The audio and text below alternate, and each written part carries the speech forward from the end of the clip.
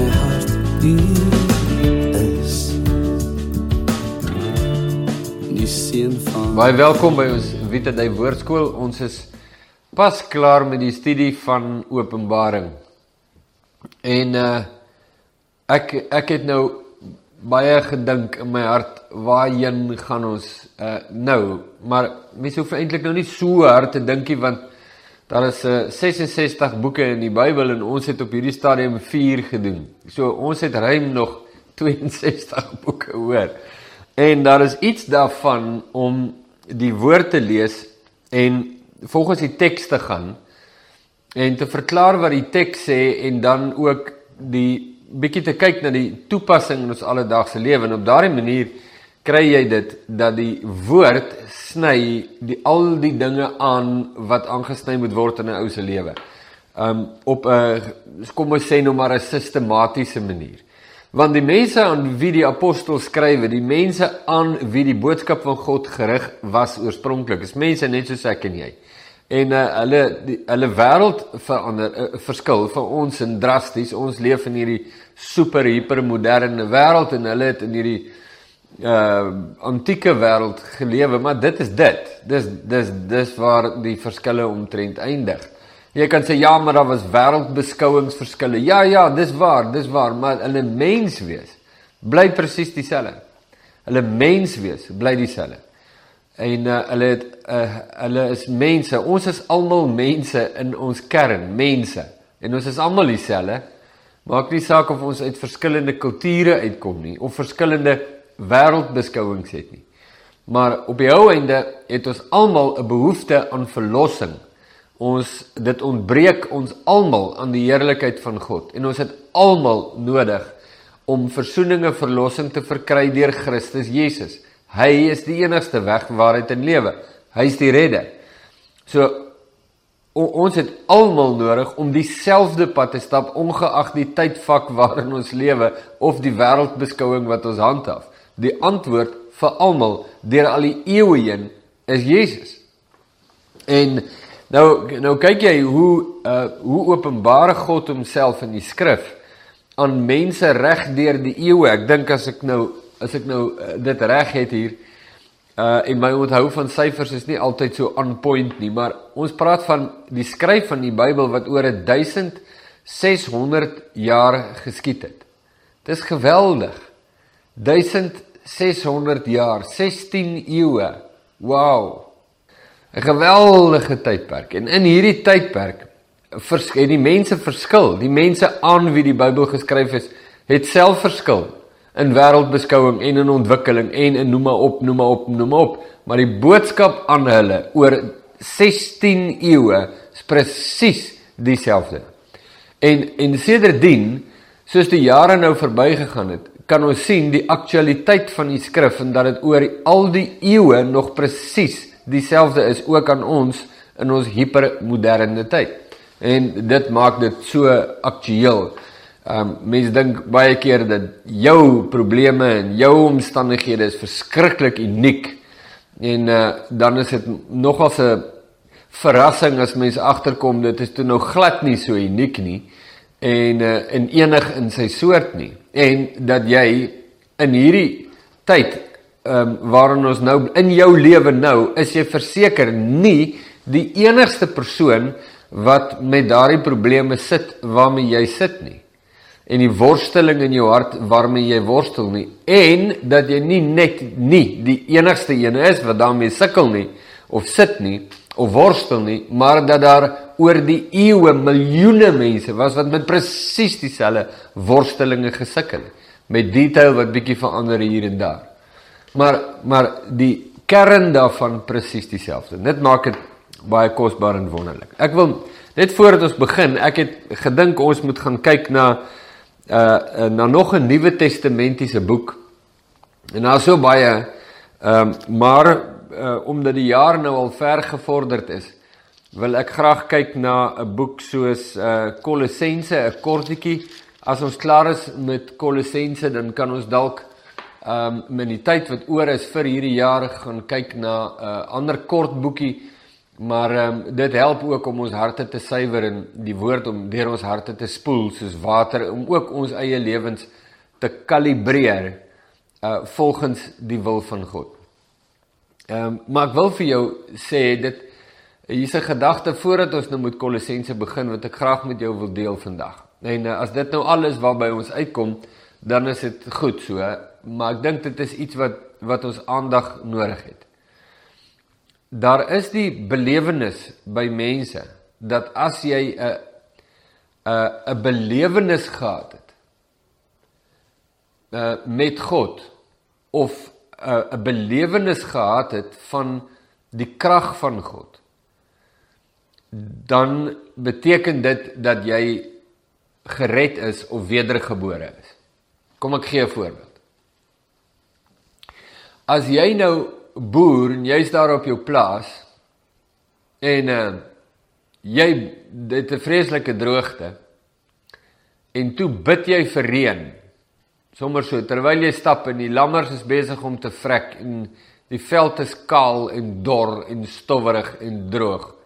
En toe bid jy in opregtheid en in moedeloosheid eintlik, in wanhoop bid jy vir reën, en die volgende oomblik reën dit, katte en honde, en dit reën sommer vir 3 dae aan mekaar, so lekker sit reentjie. Dan beleef jy 'n bepaalde belewenis. Dis iets wat jou emosioneel baie diep raak en jou lewe baie diep raak. Nou, het ek al by mense gekom en gevra, is Jesus jou Here? Dan sê mense, ja, want ek het gebid vir reën en toe reën dit. Eerste voorbeeld. Tweede voorbeeld. 'n Mens kan in 'n baie diep plek in jou lewe wees, 'n baie donker plek in jou lewe, en miskien is daar mense wat vir jou bid, miskien het jy self sulke skietgebede wat jy opskiet, jy weet, ag Here, as daar 'n Here is, en so aan, en toe een aand, in jou kamer dalk, of in jou huis, of ergens in jou kar, of dalk in die veld, of waar ook al, die een kant, toe beleef jy 'n belewenis, daar kom iets oor jou, jy beleef een of ander emosionele ding, of selfs 'n fisiese, aanvoelbare teenwoordigheid van God, beleef jy. En dit bedien jou, en dit raak jou, en dis duidelik in jou emosies, miskien het jy in die huil gegaan, en van daardie dag af, beskou jy dit, as jou wedergeboorte. En as iemand vir jou vra, is jy by die Here, en dan sê jy, ja, ek het tot bekering gekom, daai een aand, daar onder die boom, het ek daar gesit, en ek was in wanhoop, in 'n donker gat, en toe het ek gebid, maar toe het ek hierdie belewenis gehad, en toe die Here my ontmoet. Daar's 'n tweede voorbeeld. Nou jy kan dalk aan jou eie voorbeelde dink, maar ek wil vandag dit aan jou stel. Ek en my vrou praat daaroor vanoggend. En nou ek gaan nou nie daarna verwys in die Bybel nie, of dit lees nie, ek sal verwys daarna, maar jy onthou die hele storie van Saggeus die tollenaar. Nou Saggeus hy het rang gehad onder die tollenaars, hy was 'n gerekende man onder die tollenaars, en hy was, wel ons lei af, hy was kort, en hy was, kon nie so mooi sien nie, en toe klim hy in 'n boom om Jesus te sien, en toe stop Jesus by hom en sê vir hom, Saggeus, klim af, ek het 'n afspraak met jou, ek gaan by jou eet, ek gaan na jou huis toe. En Jesus gaan na Saggeus toe. En Jesus eet saam met Saggeus en sy vriende. Hulle is almal daar by mekaar. En daar is hierdie wonderlike gesprek tussen Jesus en Saggeus. En toe staan Saggeus op. En daar gebeur toe hierdie baie belangrike saak in hierdie gesprek en in hierdie kuier, waar Saggeus sê, Here, ek gaan alles wat ek gesteel het teruggee, en ek gaan mense vergoed, 4-dubbel, as ek hulle ingedoen het. En Jesus sê, daar het verlossing vir hierdie huishouding gekom. Daar het verlossing vir jou gekom. Nou praat ons oor die feit dat mense belewenisse gebruik om te sê, dis die bewys dat hulle by God is. Nou ek kry dit baie, so ek kan dit met vrymoedigheid sê hier op kamera, ek kry dit baie, dat mense sê, as jy vra, is jy by die Here, sê ja, of ek het gebid vir reën, of my dogter was siek en ek het gebid en die Here het ingegryp, of ek was in 'n donker plek en toe het ek 'n belewenis gehad en gevoel hitte oor my kom en iets so. En jy voel, daar gebeur iets in jou lewe. Maar dit wil vir my lyk dat in meeste van daardie gevalle is daar iets wat drasties ontbreek. Nou ek wil dit vir jou verduidelik aan die hand van Saggeus die tollenaar. As jy vir Saggeus sou vra of jy gered is, en Saggeus sou sê, ja, want Jesus het by my kom eet. Saggeus het hierdie belewenis gehad, dat Jesus na hom toe kom. Dan kon jy nie die getuienis weer lê nie, Jesus het na hom toe gegaan. Hy het 'n kosbare belewenis met Jesus gehad, hy het gepraat met Jesus. Maar dit was nie Saggeus se bekering nie. Die feit dat Jesus na jou toe kom, impliseer nie bekering nie. Bekering is nie iets wat Jesus doen nie. Bekering is iets wat jy doen. Jesus kom na jou toe.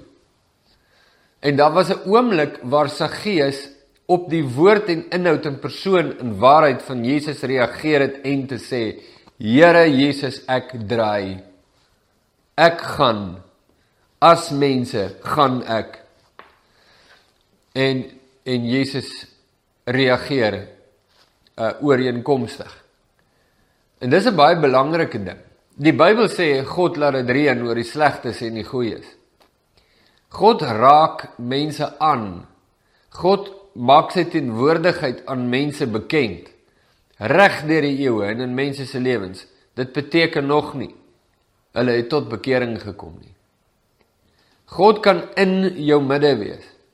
God stuur Jona na Ninive toe. Jona is in daardie kapasiteit die verteenwoordiger van God se boodskap. Hy is die profeet wat God gestuur het. En hy preek die woorde van God.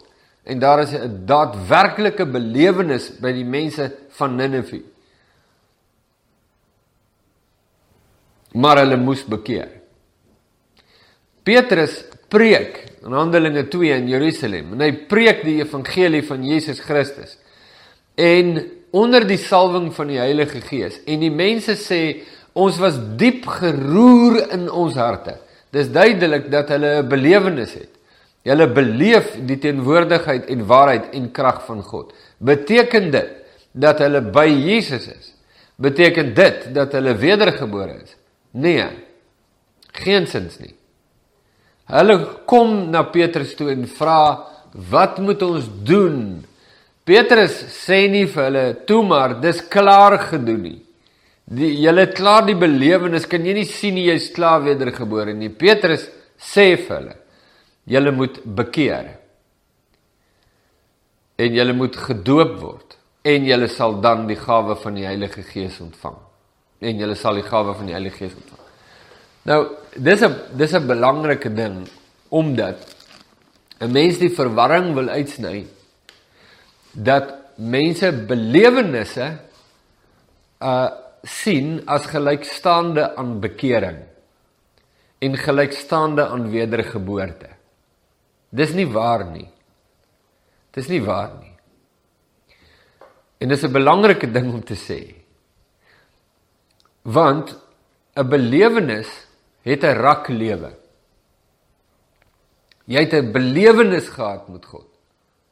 En die gevoel is daar, en die roering is daar. Maar dit gaan weg.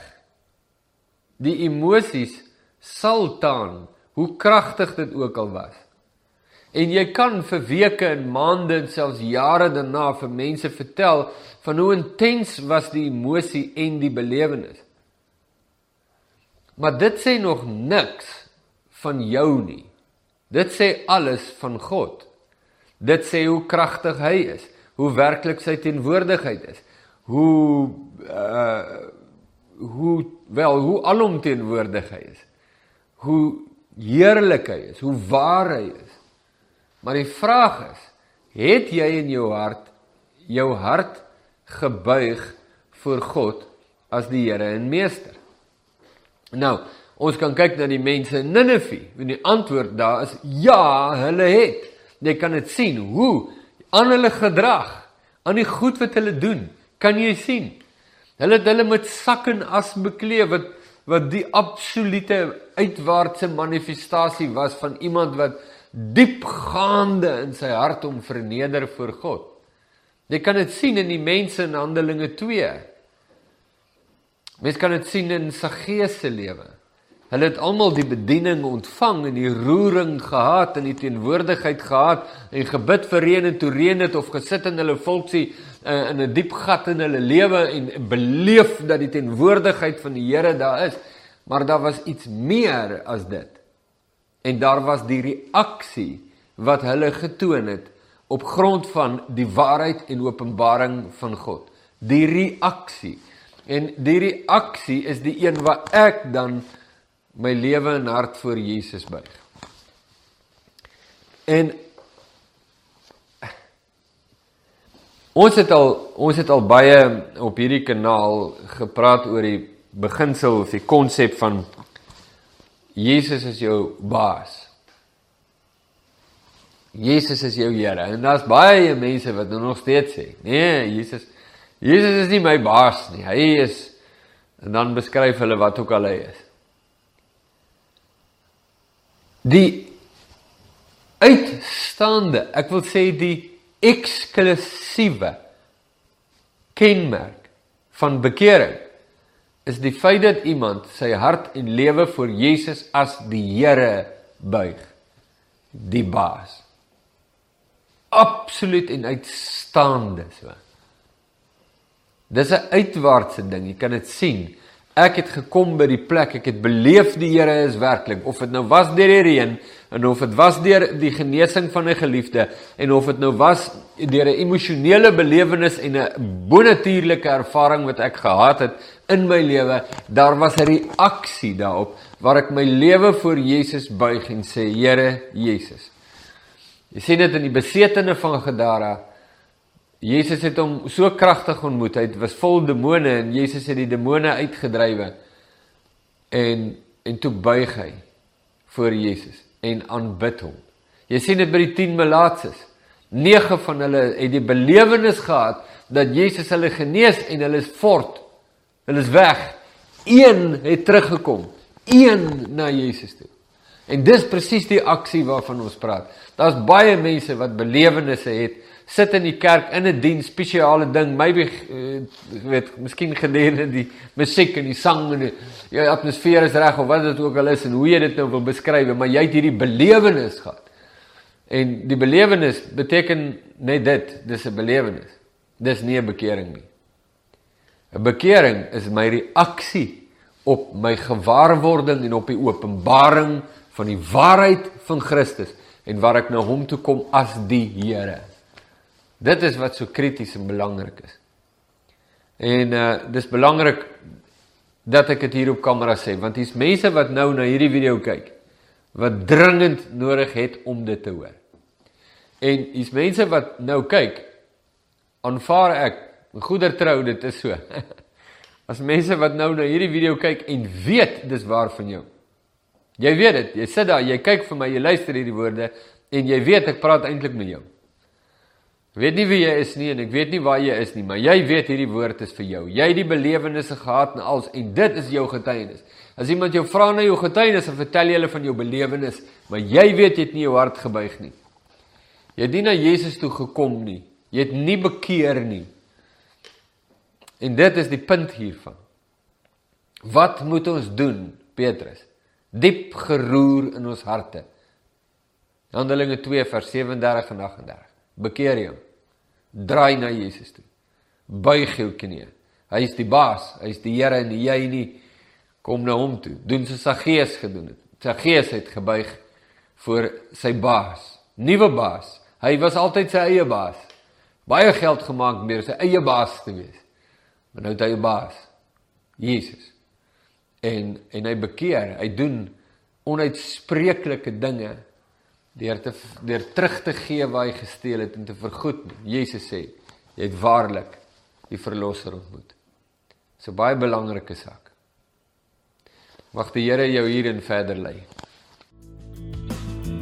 En elke knie sal buig,